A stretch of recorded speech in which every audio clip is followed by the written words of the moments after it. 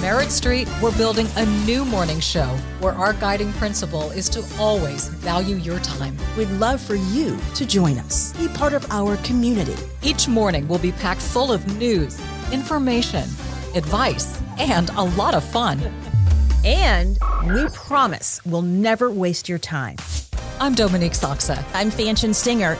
Join us for Morning on Merritt Street. 8 a.m. Eastern, 7 Central. Essential Television.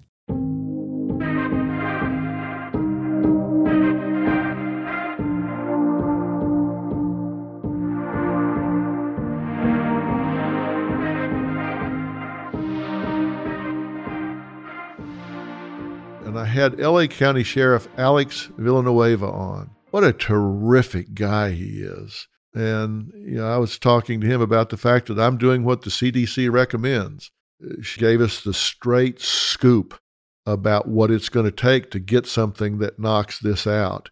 I've watched the mental emotional commitment to this, and Americans have done a damn good job. And that's why this thing has turned around.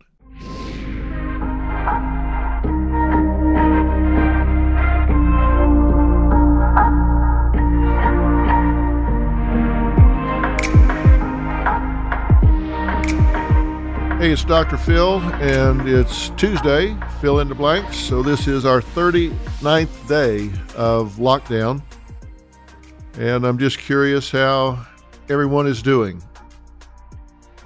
This is really getting tough for some people. I am getting so much mail and so many people that I'm hearing them say that their mood, their emotion, their belief that they can stick with this has really changed and evolved across time. I'm hearing from people that are saying, listen, I thought I could do this 2 weeks ago, even a week ago, and now I'm really starting to wonder if I'm going to be okay. I talked to a good friend of mine today whose daughter is in New York, and I know her, and she's in her 20s and tough. I mean, really tough. And he said last week she was just crying. She's been in her apartment, hasn't been outside taking a walk or in the sun. And she was saying, Dad, I just don't know. I don't know if I can take this. The stress is getting to me. I'm lonesome. Nothing interests me. I'm just feeling like, what's the point? And you just really think, how could that be with just being 30 days into this, which was last week, and now it's 39 days. And he actually says she kind of maybe hit bottom and is doing a little better now. But I'm wondering how you're doing. I'm wondering if this is really, really starting to take its toll on you. We're seeing an awful lot of people out there saying enough's enough and too much is too much, and this is too much. So we're seeing protesters out there saying we're not taking this anymore, et cetera, et cetera. I just really plead with everybody to recognize that there's a right way and a wrong way to turn this back on. And is it having an adverse effect on our world? Of course it is. I was just hearing from some of my financial people that oil, for the first time in history, is minus $37.63 a barrel for May futures for U.S. crude. Now, you're probably thinking, how in the world can oil be minus $37 a barrel? Well, what they're saying is for May contracts, people are saying, I'm not going to pay anything for May oil that I would have to take delivery on in May, because I have so much oil in my tanks, I would have nowhere to put it. If you delivered it to me in May, I would have nowhere to put it. So people were dumping, nobody buying, and so it started tumbling. It went down 305%. It dumped $55.90 a barrel.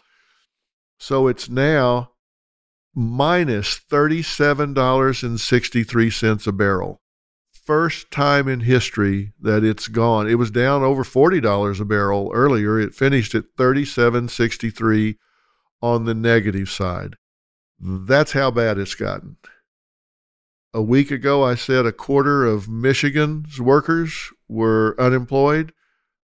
I read over the weekend that half of California's workforce is unemployed, and so therefore filing for unemployment, which is why I'm saying there are adverse effects to staying in quarantine.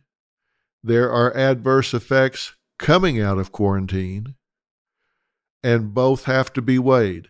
That's why I say there's a tipping point, and if we're going to come out of quarantine, we need to follow the science and do it in the right way, or we can wind up right back where we are, and all of the sacrifices that have been made so far are going to be for naught.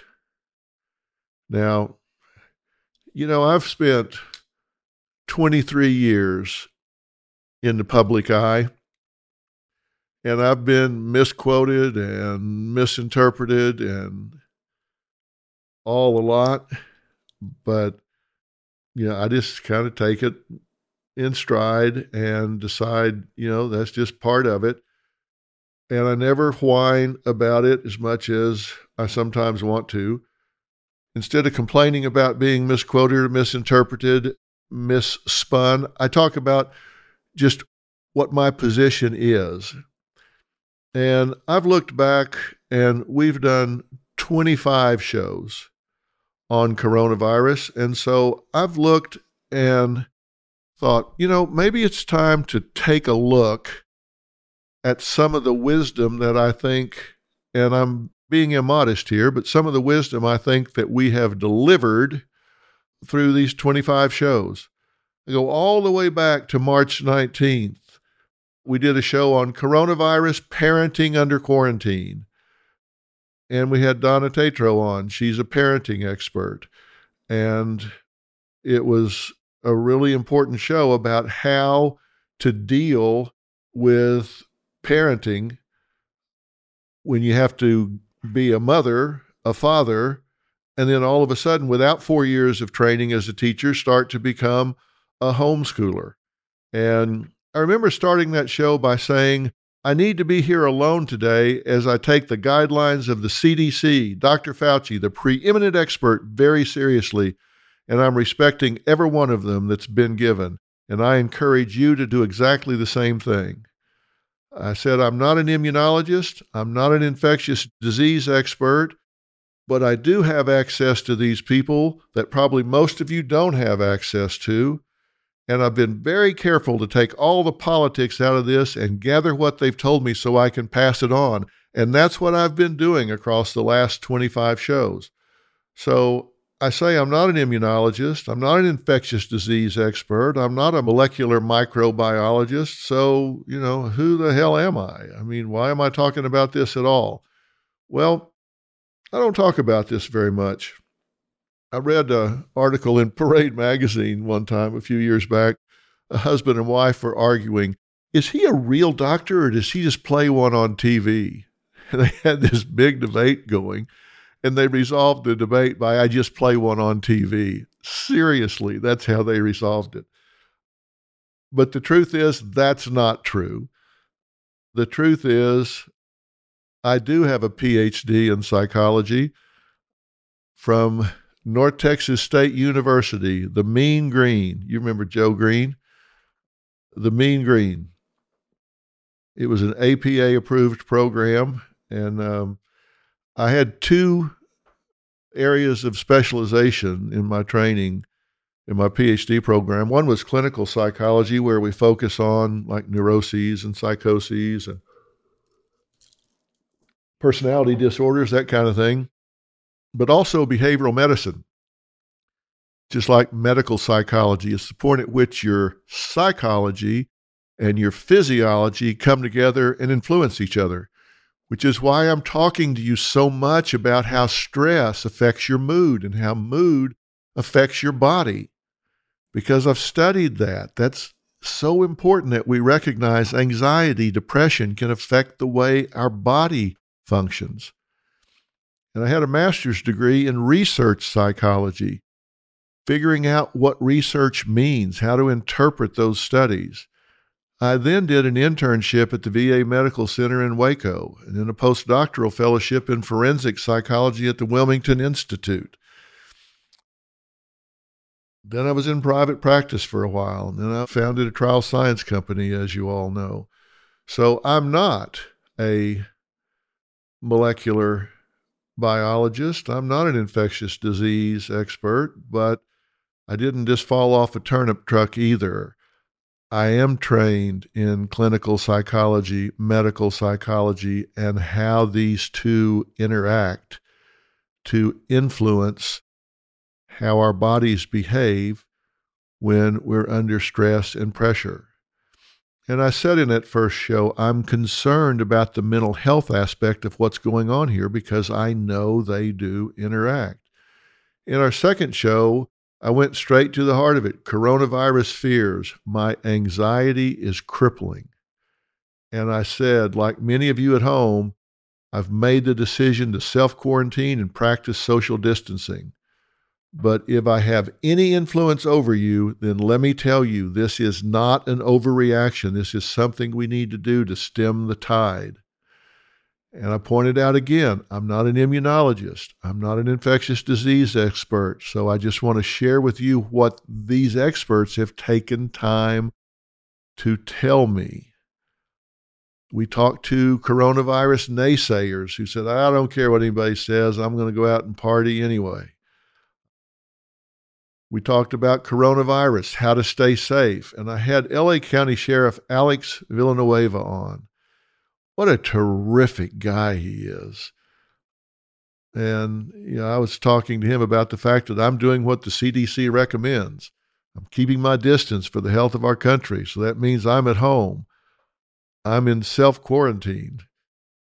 I was making that point because this looks like a guy you don't want to mess with. I mean, I don't think you could get both arms around him. It'd be like hugging a 55-gallon drum. This guy is really stout.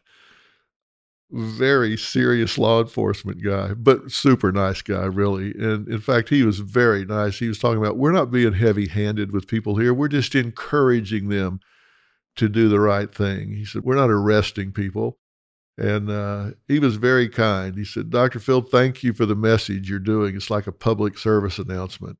I want to stay on his good side. And we blew up some of the myths, and he talked about some of the cons that were going on. Then we did a show about coronavirus, couples in crisis, about how to keep from getting on each other's last nerve so this thing doesn't blow up. And as I look at these summaries, I keep saying, I'm not an infectious disease specialist. I'm not an immunologist. I guess I keep saying that because I don't want anybody to think that I think I know what's going on the medical side. I don't. I'm just reporting back what I'm learning because we've had some of the great experts in the country on. And Robin and I are just doing what the CDC says, and we're still doing what the CDC said. We had Dr. Amen on, who really talks about how your brain responds to stress. He's head of the Amen Clinic, and he was great. We talked to people on the front lines. We talked to whistleblowers. We talked to people that were on the front lines and what they were really having to deal with. Again, we blew up some of the myths. We've covered a lot here. We talked to Dr. Norman Freed, who's a disaster mental health specialist, and he really talked to us about some of the things you need to realize about your brain and how that works. So, and I say again, and I said it in that show and I say it again today, listen to the scientists. Pick your sources very carefully. The CDC, the National Institute for Allergy and Infectious Diseases, Dr. Fauci, some of these people that take the politics out of it and just tell you straight up. And listen, I know I've had a lot of messages about Dr. Fauci says one thing one week and something else the next week. And you know why that is? It's because it's a moving target. Things change and he tells you when they change. But I certainly trust what he says. And if he keeps telling you the same thing when things are changing, then you shouldn't trust him. But I do trust him. We talked to Dr. Daniela Lamas. She's pulmonary and critical care specialist, and she really gave us some insights into how this works in the lungs and why it's important for you to stay away from people that have this disorder. We talked to Dr. Dina Grayson, and wow, she is so impressive and has worked so much in coming up with antiviral agents, and gave us the straight scoop about what it's going to take to get something that knocks this out. I was so impressed with her. That was great. We talked about sobriety in this time of crisis. I'm so worried about addicts and alcoholics who depend on their meetings and their 12-step system, and they can't do it. When they're in isolation, they don't have that human contact. And, that's so hard. And I hope they use the technology. And we talk to people that have been branded and scorned. Sometimes when people get this, people really judge them. They really turn on them and start judging them and ostracizing them and accusing them of doing something wrong. Well, if you get this virus, it doesn't mean you've done something wrong. This is a highly contagious virus, so you shouldn't be judged for it just because you got infected. It is a highly infectious sort of thing. We talked about miracle cures and what really might treat COVID-19, and we had Dr. Susanna Nagy on. She's Associate Dean with regard to infectious diseases, and she's such an impressive woman.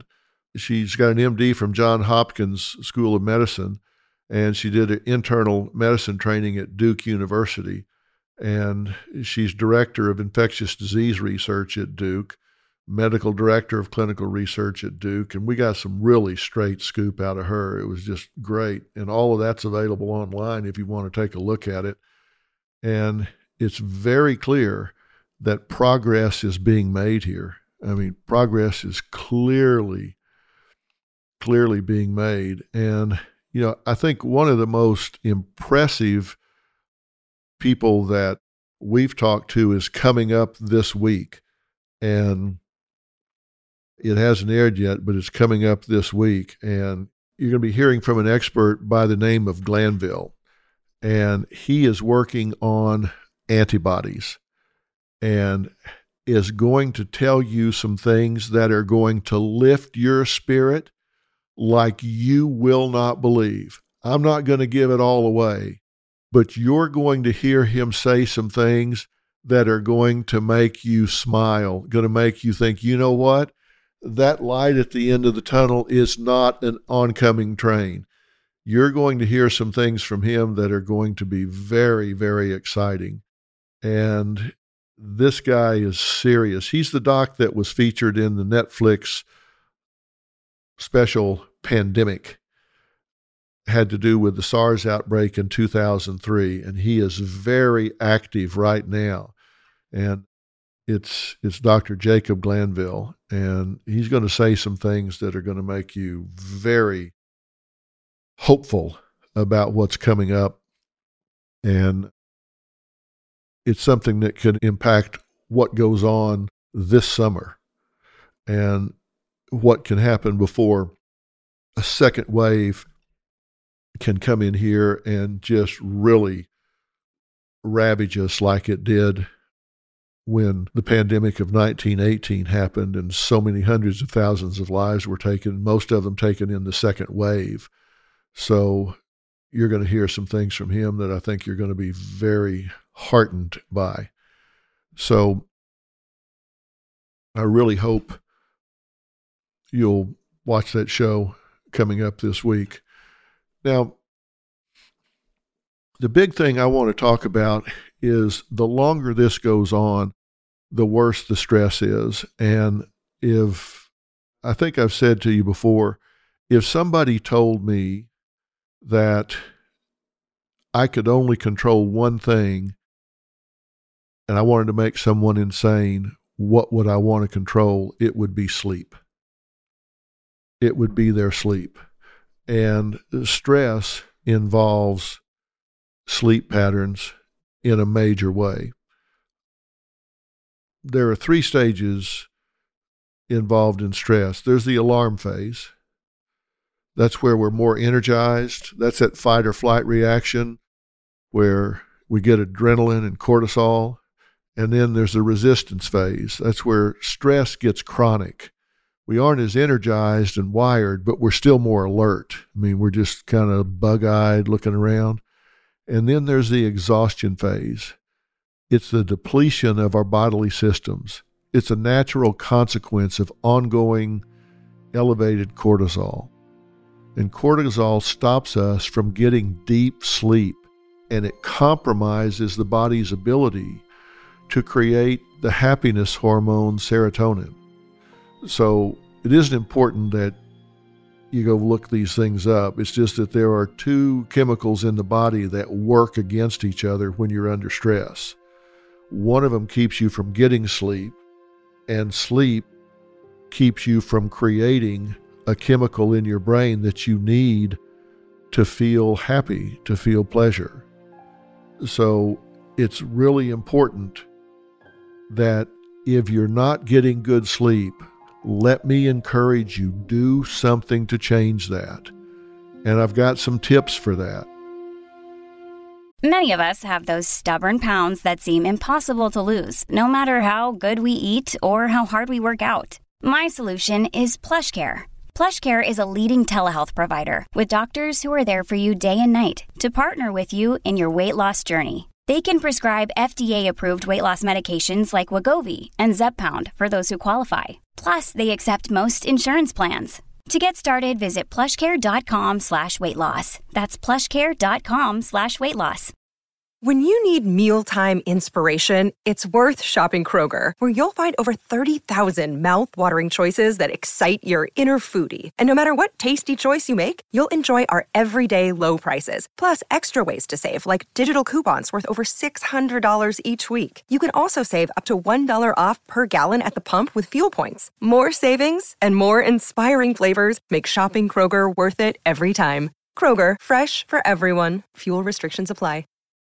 You're a podcast listener, and this is a podcast ad. Reach great listeners like yourself with podcast advertising from Libsyn Ads. Choose from hundreds of top podcasts offering host endorsements, or run a reproduced ad like this one across thousands of shows to reach your target audience with Libsyn Ads. Go to libsynads.com now. That's LIBSYN ads.com.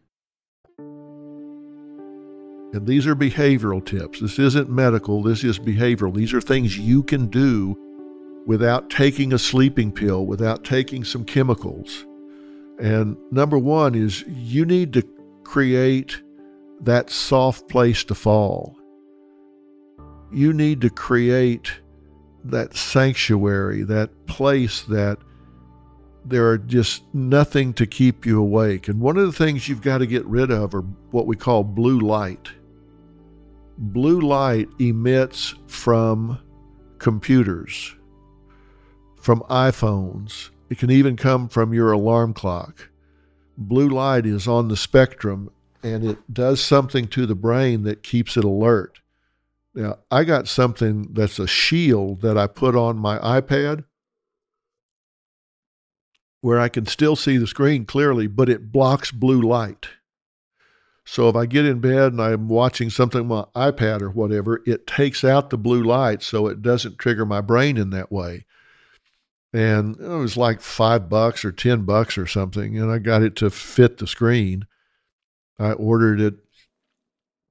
I don't know if I got it from Apple or Amazon or somewhere, but it's just a simple, clear. It looks clear, but it's not. It blocks out certain rays, and I put it on my screen so I didn't have blue light in there. And it's good to take an evening shower or bath like 45 minutes to an hour before you go to bed. Don't work out before you go to bed. A lot of people want to do sit-ups and push-ups and go get in the gym, get on a treadmill, or go run around the block or something before you go to bed. It's not good. It wakes your body up too much. It's hard to then shut down. You want to phase yourself into sleep. start winding down. You've seen that with your kids. You don't want your kids running wild and playing tag right up until the second they're supposed to go to bed. Then they're all wired. You want them to, play for a while, then read a book, then take a bath, then lay in bed and hear a story. You're phasing them down. Do the same thing with yourself. If you're going to drink something like chamomile tea. Take a magnesium supplement if it's something that your doctor's okay with. It helps the muscles to relax. And I find it really helpful to practice gratitude. I think it's great to keep a pad beside your bed, because if you wake up at night and your mind's racing about things, oh my God, I got to do this tomorrow, I got to do that tomorrow.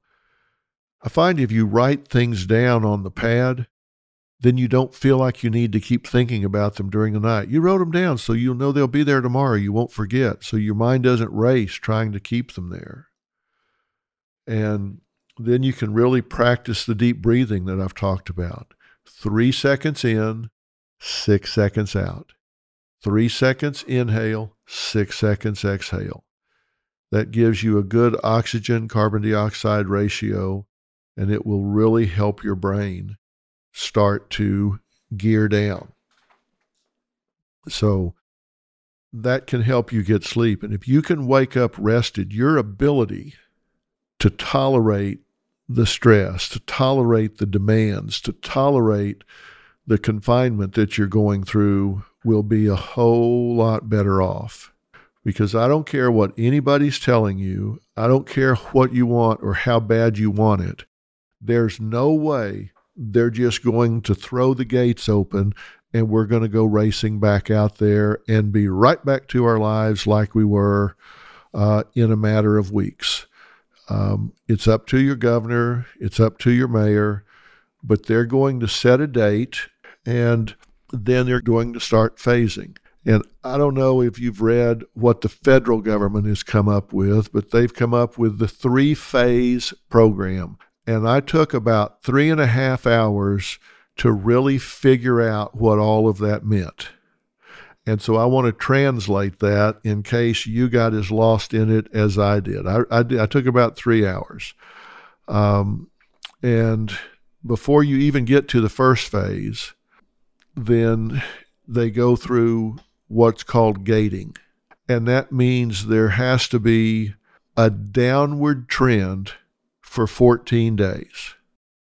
And we're talking about a downward trend of symptoms, a downward trend of COVID symptoms, a downward trend of any kind of other disease symptoms, any kind of flu or temperatures, anything like that. A downward trend in the percentage of positive tests. Everything has to be trending down consistently for 14 days before you can even get to phase 1.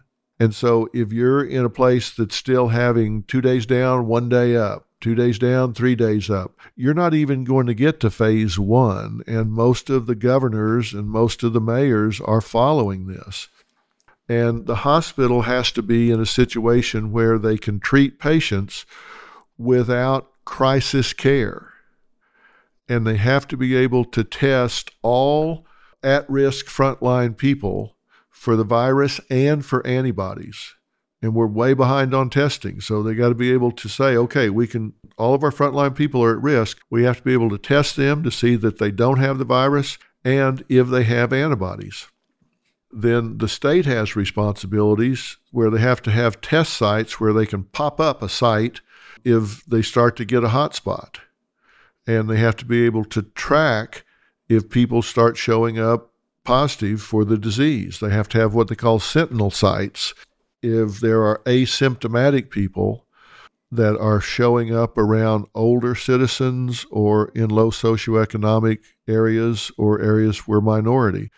They have to have a good healthcare system. They have to have plenty of PPE, ICU, and equipment enough to handle a surge.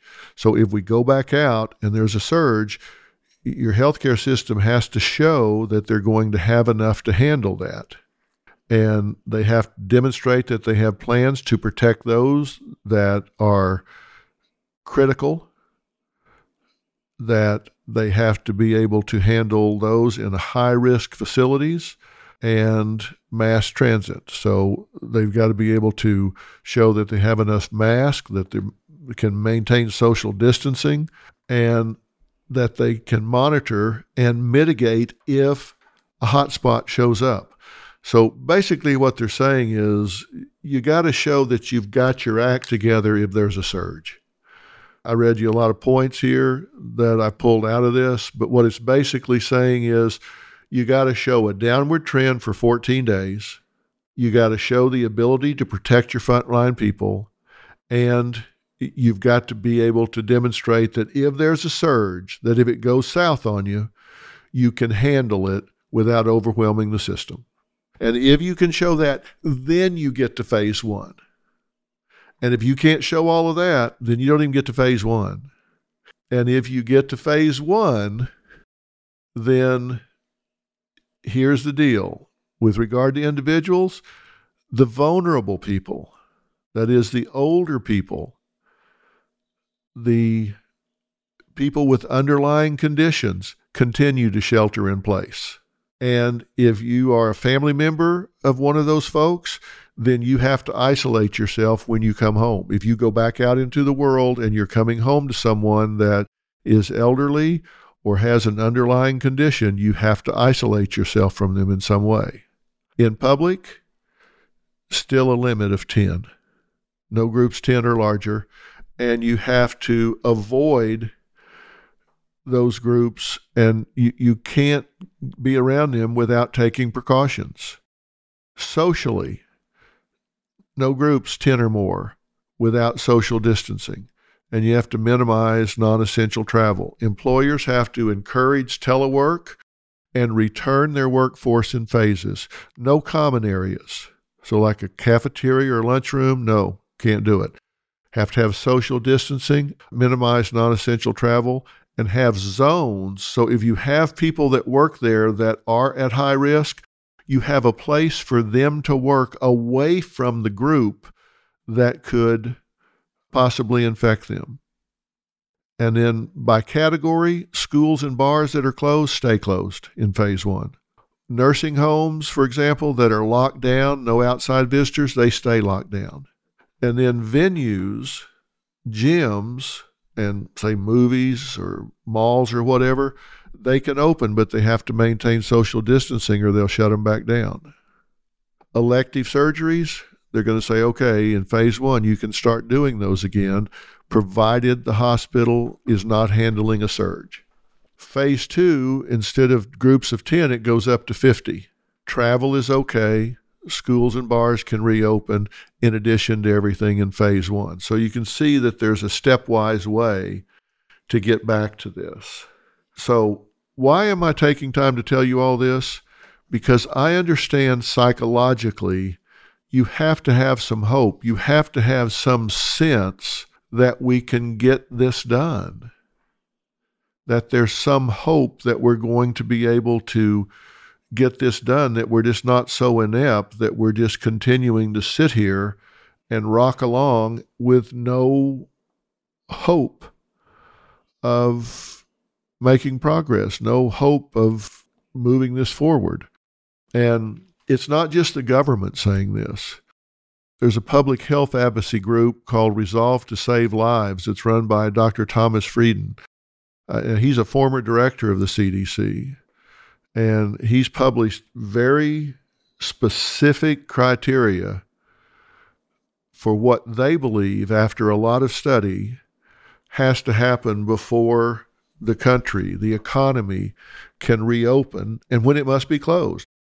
And they're saying some of the same things, that before you can reopen our country, that you have to have declining cases for 14 days in a row. And you have to have tracing of 90% of the contacts for someone that is infected to have an end to health worker infections as well. If you have health workers that are infected, you can't open the country. You've got to have an end to that.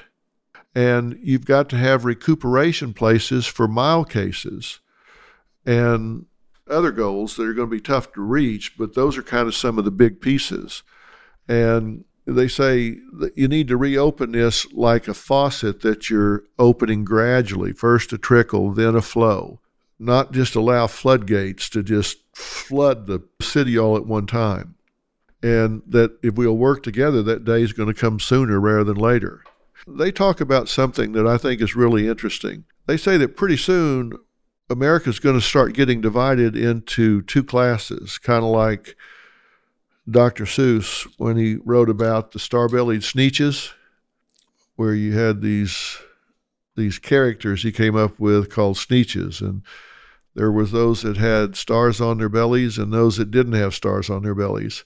And what they're saying is that's what's getting ready to happen here, because presumably we're going to have this whole group of Americans when testing starts in earnest, and we have a lot of people tested, we're going to find out that there are a lot of people that have had this that don't even know it, and so now they have antibodies and are assumed to be immune.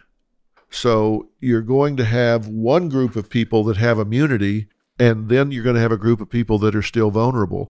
And this is going to be a real scary situation, because those with antibodies are going to be able to travel and work, and everybody else is going to feel like they're being discriminated against. They can't go. They have to stay home. They can't earn money. They can't go anywhere. Already, we've got people that have antibodies, and so they assume that they're safe. They can't get it or they can't give it. And so they're able to be on the front lines and do high-risk jobs without any fear. So pretty soon, they're going to come up with some kind of immunity passport. They're going to come out with maybe an app on your phone or some kind of ID card or something where you can come to a checkpoint or come to a gate or a door at a hospital or a office building, and you can present it and say, listen, I'm a low-risk individual. I have antibodies. I'm immune, so I can't get it. So that means I can't be a carrier. I can't get infected, and I can't infect others. So they're going to have a huge leg up. They may get your job. You may have had a job at an accounting firm, and they need somebody to do that job, but you haven't been infected, so you're not eligible to get that job. They may give your job to somebody that has had the disease. So you may be sitting there in your house and looking across the street at your neighbor who was your friend, and you're stuck in lockdown and you're seeing them come and go. And that's going to breed a lot of resentment. Again, that's a psychological issue. Now, one of the people involved in this was talking about, he has a daughter that is a Harvard economist, Dr. Michelle Berry, saying that she has a daughter that keeps saying that there's a group that her age group needs to have COVID-19 parties so they can develop immunity and keep the economy going. And that sounds crazy, but think about it. A lot of young people have mild or moderate symptoms. And I've heard them talking about this where they're saying, hey, why don't I just go ahead and get this so I get immunity and then I can just go on about my business and be done with this? Well, I've talked to some people in these 25 shows I've done that would say, yeah, that's not quite as easy as you think it is. I've had a couple of 20-year-olds that said they were so sick they thought they were going to die. It was horrible. But there are a lot of people that are actually thinking that way, saying, look, I can just put all this behind me. I can just get this damn virus and go through maybe a week of flu-like symptoms or maybe not even that bad, and then I'm good to go. I can start flying, traveling, go back to work, have money in my pocket, be moving around town with no traffic. I can be out there. I'm just going to go catch this and get it over with. I do not recommend that, but that's what a lot of people are talking about. That happened in Cuba one time. They talk about that in this article I'm referencing, where they had an outbreak of AIDS down there, and they forced all of those people that tested positive into a very controlled community, and there were a lot of people trying to contract it because they wanted to be in that crowd. They all had everything they wanted in there. They had their own theater group. They had their own bungalows. They had this own little community, and it was kind of seen as the in crowd. And there were a lot of people trying to contract AIDS so they could get in there. It sounds crazy, but that is exactly what happened. So if you've got young people in your family, ask them if they've been thinking about that, if they've been talking about that, and ask them if it really makes sense.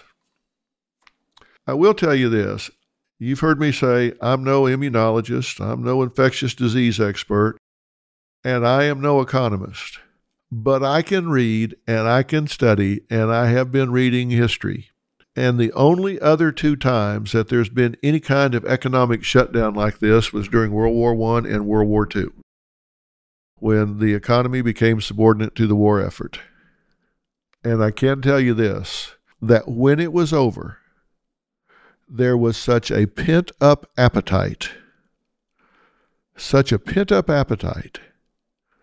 that the economy really recovered, and it recovered quickly and robustly. I wonder if that's what's going to happen now. Oil, minus $37.60 a barrel for May futures. That can't last, obviously. But I wonder is when the economy gets turned back on, if there's going to be such a pent-up appetite for everything that when people get jobs again, when they get cash flow again, if it's just going to turn things back on in such a way that we have a really big rebound. Now, I'm the incurable optimist. In the 25 shows I've done, I've said, follow the science. Listen to the science. There will come a tipping point where there's more risk to stay in quarantine than there is to come out of quarantine. I don't know when that will be, but I know whenever that is, because we'll never get to zero. We'll never get to zero cases. Whenever that is, science will tell us that. Science will say this is now a calculated risk. That there will be a right way and a wrong way to get back out there. It will be with phases and conditions. That's what science is telling us. And right now, this is not a medical equation. This is a behavioral equation. Is the virus a medical condition? Yes, it is. But it's our behavior that has controlled it. It's your behavior, your spirit, your strength that has controlled this. You're not helpless. And you have shown great strength. You have shown great will to turn this around. And God bless you for doing it. Being in isolation is a very altruistic thing because most of the people in isolation are not in a high-risk group. And so you've done it to help others more than yourselves. And God bless you for doing that. You've done it to help others. It's a very altruistic thing. Of course you've done it to help yourself, but you've made tremendous sacrifices for those that would probably have a worse time of it than you.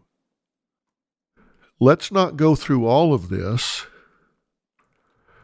and then go back out there in such a hurried fashion that we have such a spike, such a surge, that we wind up right back to day one, right back where we were, where it's spreading like wildfire and we have to go back into quarantine again and start it all over. We've done such a good job as a country. All of those projections that were made with the models of 250,000 people dead, those weren't off because people were incompetent. They were off because they underestimated the ability and willingness of the American people to make a sacrifice. And they'll say, oh no, we took into account quarantine and social distancing and all that. Yeah, but they didn't take into account how far Americans were willing to go. And critics will say, yeah, there's still people out there having backyard parties in secret. There's still people meeting up and dating in secret and all. There's always a critic. There's always somebody to find fault with what's going on. But I'm telling you, in the main, Americans have done a damn good job here. They've done a damn good job here. And like I said, I'm not an immunologist. I'm not an infectious disease expert, but I am a behavioral expert. And I've watched the behavior. I've watched the spirit. I've watched the mental, emotional commitment to this, and Americans have done a damn good job. And that's why this thing has turned around. They certainly haven't given us a vaccine. They certainly haven't given us billions of doses of antibodies. We've controlled this. We've controlled this by being in isolation, playing by the rules. So let's stick with it just a little bit longer. Let's stick with this. And if we need to follow a certain phased program to get back out there, let's do it. I mean, it's going to happen very soon, so let's do it. I mean, New York today, I think they had less than 500 deaths for the first time since April 2nd. I mean, it's declining. That means even Governor Cuomo said, I think we've reached our apex and we've started down the other side. That's the hot spot of the world. They're saying we've started down the other side. This has turned around, it appears.